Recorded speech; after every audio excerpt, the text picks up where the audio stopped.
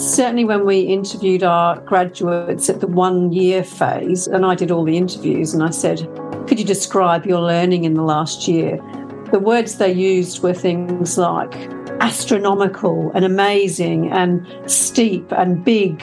So I think to just do something in the first 3 months would miss a whole aspect of learning that occurs in that first year. How do we best help guide, lead new grads in their transition from university to private practice, also preventing burnout along the way? That's the challenge. So today we spoke to Lucy Chipchase. Now, Lucy's a professor at Flinders University. She has extensive leadership and experience in education. And we also spoke to Kerry Evans, two wonderful women who are an authority on this topic.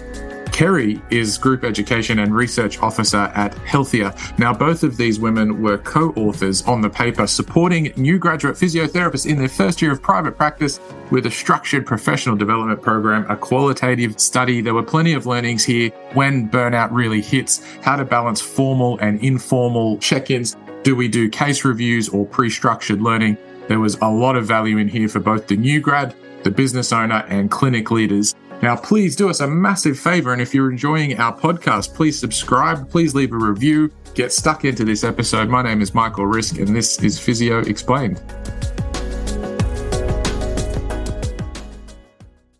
All right, welcome, Kerry and Lucy. Now, you've both just published this wonderful paper on a program for graduates to be a little more successful when they transition from university to private practice.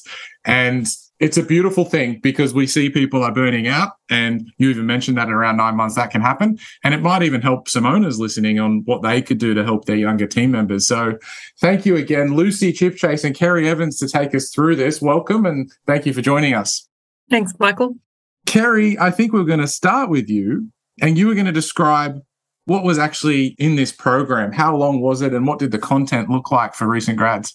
Yeah, so our recent grad program has been around for many moons, so about 25 or 26 years now in various iterations. But for the last 4 years, the structure of it has been the structure that we evaluated in the paper. So it's currently a 10-month program. We kick it off in February, first weekend in February, with a 3-day workshop. We call them intensives. And then we have another one of those in the middle of the year, so in July. But between those 2 3-day weekends, we have online sessions, and those online sessions are very much around case-based learning. So we split the cohort into groups of 20 to 25 people, and we run like a classroom, if you like, of case-based learning. And each week is slightly different topic. And then at the end of the year, we have a masterclass or a capstone course, just like you would at uni, I guess. The first weekend is very much focused on refining practical skills, so really just helping that confidence transition from uni to private practice. So we like to think there's not too much new things in that weekend. It really is just about meeting their peers and their cohort and getting to know each other and just refreshing some of those skills. But the second weekend is a little bit more around clinical reasoning, more complex cases, which they're ready for by that stage because they've had 5, 6, 7 months by that time of patients. So yeah, 10-month program, 2 face-to-face weekends and some online learning in between.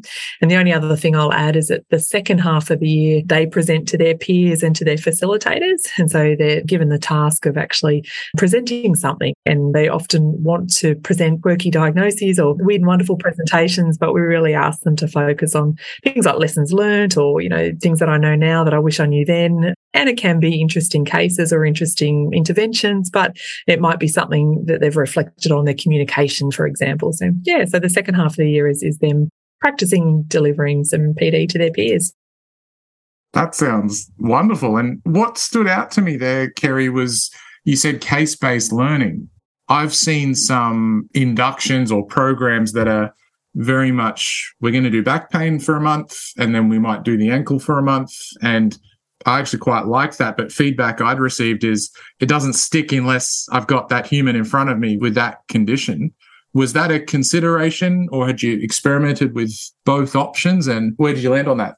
Yeah, look, and there's pros and cons of whatever way you decide to go. So I'm certainly not suggesting that our program is the only way to go. But what we've found is that, as you know, finding information is not hard these days. There's so much information available and in so many different formats and in so many different ways that We expect the grads, I guess, to do a little bit of prep prior to the session. So we usually give them a heads up on the type of presentation. So it might be somebody presenting with back pain, and we give them some tasks to prepare prior to that session. But so by the time they've come in, they've refreshed their memories about certain conditions or read a couple of papers where we're going to lead the case, if that makes sense. But certainly that whole process of thinking about it and getting them to respond to questions and writing in the chat box and interacting, we found it's a much better way of, as you said, making the information stick, but also to just making sure that they're active participants in their learning, not just sitting there being, passive passengers, I guess. And that's obvious. And Lucy might want to talk to the pedagogical approach of that style of teaching. But that sounds engaging. Yeah, certainly based on adult learning principles, I guess. Yeah. Take us away, Lucy. You had something to add to that? No, I was just going to say that actually, that yes, the program is very much based on adult learning principles, with the new grads really expected to be engaged in the process and to connect their learning with others. And I think when you've got a big group like that, they really can connect in. The other thing just about the program that Kerry may have mentioned but may not is that they also got some structured support along the way from a senior clinician in their workplace. So in addition to the workshops that they did, so they really did get that sort of local mentoring, which allowed them to discuss cases that were difficult at the point in time that they might have been struggling with, a difficult case. Lucy, did anything come up for you about the length of this program? Again, I've seen all types of inductions, some that are really intense for a month, some that are a bit slower burning for 3 months.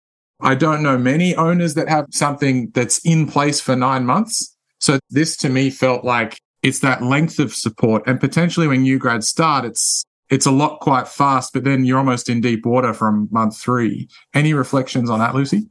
Only to say that a lot of the work on transition to practice programs in the literature already, particularly in nursing and probably in the public health system in allied health, have used those length of programs. So certainly up to 10 months, probably to a year. So I think the transition to practice, it's not something you just suddenly at 3 months, you're fine. It is a steep learning curve that first year. And certainly when we interviewed our graduates at the 1 year phase, and I did all the interviews, and I said, could you describe your learning in the last year? The words they used were things like astronomical and amazing and steep and big. So I think to just do something in the first 3 months would miss a whole aspect of learning that occurs in that first year. And we continue to learn all through our career, right? But that first year into transition is an important part of making sure we support these new graduates in a really positive way to hopefully limit things like burnout, to keep them in the profession. Yeah. That just reminds me of one of the points in the study was that you mentioned it's a shared responsibility between employers and grads. Could you speak to both sides of that? I might start with you, Lucy, and then we'll throw to Kerry. I think it's a shared responsibility between 3 stakeholders, the university, employers, and the new grads. So the universities need to do their best to educate graduates for the university, for the private system. It's tricky, though. We will never get it 100% as an academic and someone who works in the university. We'll never get that to be 100% because, as Kerry said to me as we were going through, it's like pregnancy. Until you give birth, you can read everything. You can read everything you want on giving birth, but until you've gone through it, you actually don't know what it's going to be like. And for a new grad, they might have experiences in practice. They might have experiences in different settings, but until they are the sole provider of care for a particular client whose money is, they're charging money and they have full responsibility, they're never going to understand what that feels like until they get in. So we can do our best. The graduates need to do their best in terms of being lifelong learners and making sure that they continue to reflect and develop their skills and take responsibility for developing those skills. And then employers, I think, need to help them on that path too. I'll pass over to Kerry just to talk a little bit about that from the employer's perspective. Go for it, Kerry. I think Lucy summarised it really well. I think it is definitely a shared responsibility. I think from the very beginning, expectations need to be really clearly set. And so having a really open, transparent conversation at the beginning, but remembering, again, like Lucy said, They don't know what they don't know, new grads, and employers are only getting to know them too. So it's an ongoing conversation. It's not like you can set that expectation at the beginning and expect that to be cemented for the rest of the journey. And so having those regular touch points, regular catch-ups, and clear, open conversations about expectations is really important. And making sure that everyone understands it's bi-directional. So what can you do to help answer that question versus what am I going to do to help you answer that question? So very much, we're very keen on ongoing, transparent, open conversations and framing or highlighting the fact that things change. A lot of the expectations at the beginning change. So new graduates will come to us and say they want to be a sports physio and do sports coverage. And then come June, July, they're starting to get really tired of doing 3 afternoons a week at training and 2 weekends away. So you have to be open to having another conversation about that. So ongoing, clear communication, I think, is the point. And then setting it up from the beginning and that it's a shared responsibility. I only learned about this concept of flipped learning probably about 2 years ago. And it's really coming through in what you're both saying, that it was also on the grad to bring the case or bring some prep and using an online chat forum where some questions were asked and everyone gets to put in their responses. It's done a few things. It's taken the pressure off employers to feel like they have to come up with a CPD and all these questions every single week. But it also increases the diversity and breadth of knowledge, which it's just been wonderful since transitioning to that. And it sounds like that's something that you both explored in this. We definitely did. And I think the other thing is what it does as well is highlight to their peers that they're tracking along okay. And so the feedback is often, it's an interesting case, but I understood it. It made me feel like I was keeping up. There was nothing really in that case that it was interesting. There's a couple of papers I might read up about it or podcasts I listen to. They come away feeling, oh, yep, I got it. I'm up to speed. And so that's a really nice side benefit as well. Yeah. There were some other findings here, just touching on employers around the need for a bit, the informal support, the check-in, but also maybe even a personal touch point. I might start with you on this one, Lucy. Yeah, so that came up. We interviewed all these new graduates over the whole year, their first year of practice, at every sort of 3 months. And one of the themes that came out from those interviews was how important that informal support was, either through their senior who they were working with or their peers or other colleagues in the clinic. So being able to just discuss cases over coffee and even listening in on someone else's assessment. So a number of them would say, I would just sit behind the cubicle and listen to the senior physiotherapist doing an assessment, and I learned so much about how they would communicate. So that informal support was just as important and went hand in hand with the formal professional development program. And I think it speaks to culture, the culture in an organisation. I'm not involved in the private practice that Kerry runs. I was just the researcher helping try to give an unbiased view to some data. But it does speak to the culture that you have people that you feel that when you're a new grad, you can go up and say, I don't understand this, or I just need a bit of help. And then that culture helps to bring them along. So the informal support, just as important as the formal program. I love that. Kerry, would you add anything there? No, it's just exactly as you both said it. And yes, the informal clinical support, but sometimes it is just a touch point check-in. How are you travelling? How was your weekend? Are you doing okay? Do you want to grab a coffee? Is there anything you'd like to discuss? Have you got some holidays planned? Those kinds of check-ins were certainly perceived to be really, really important as well. There's a real weight to this, again, from an employer perspective.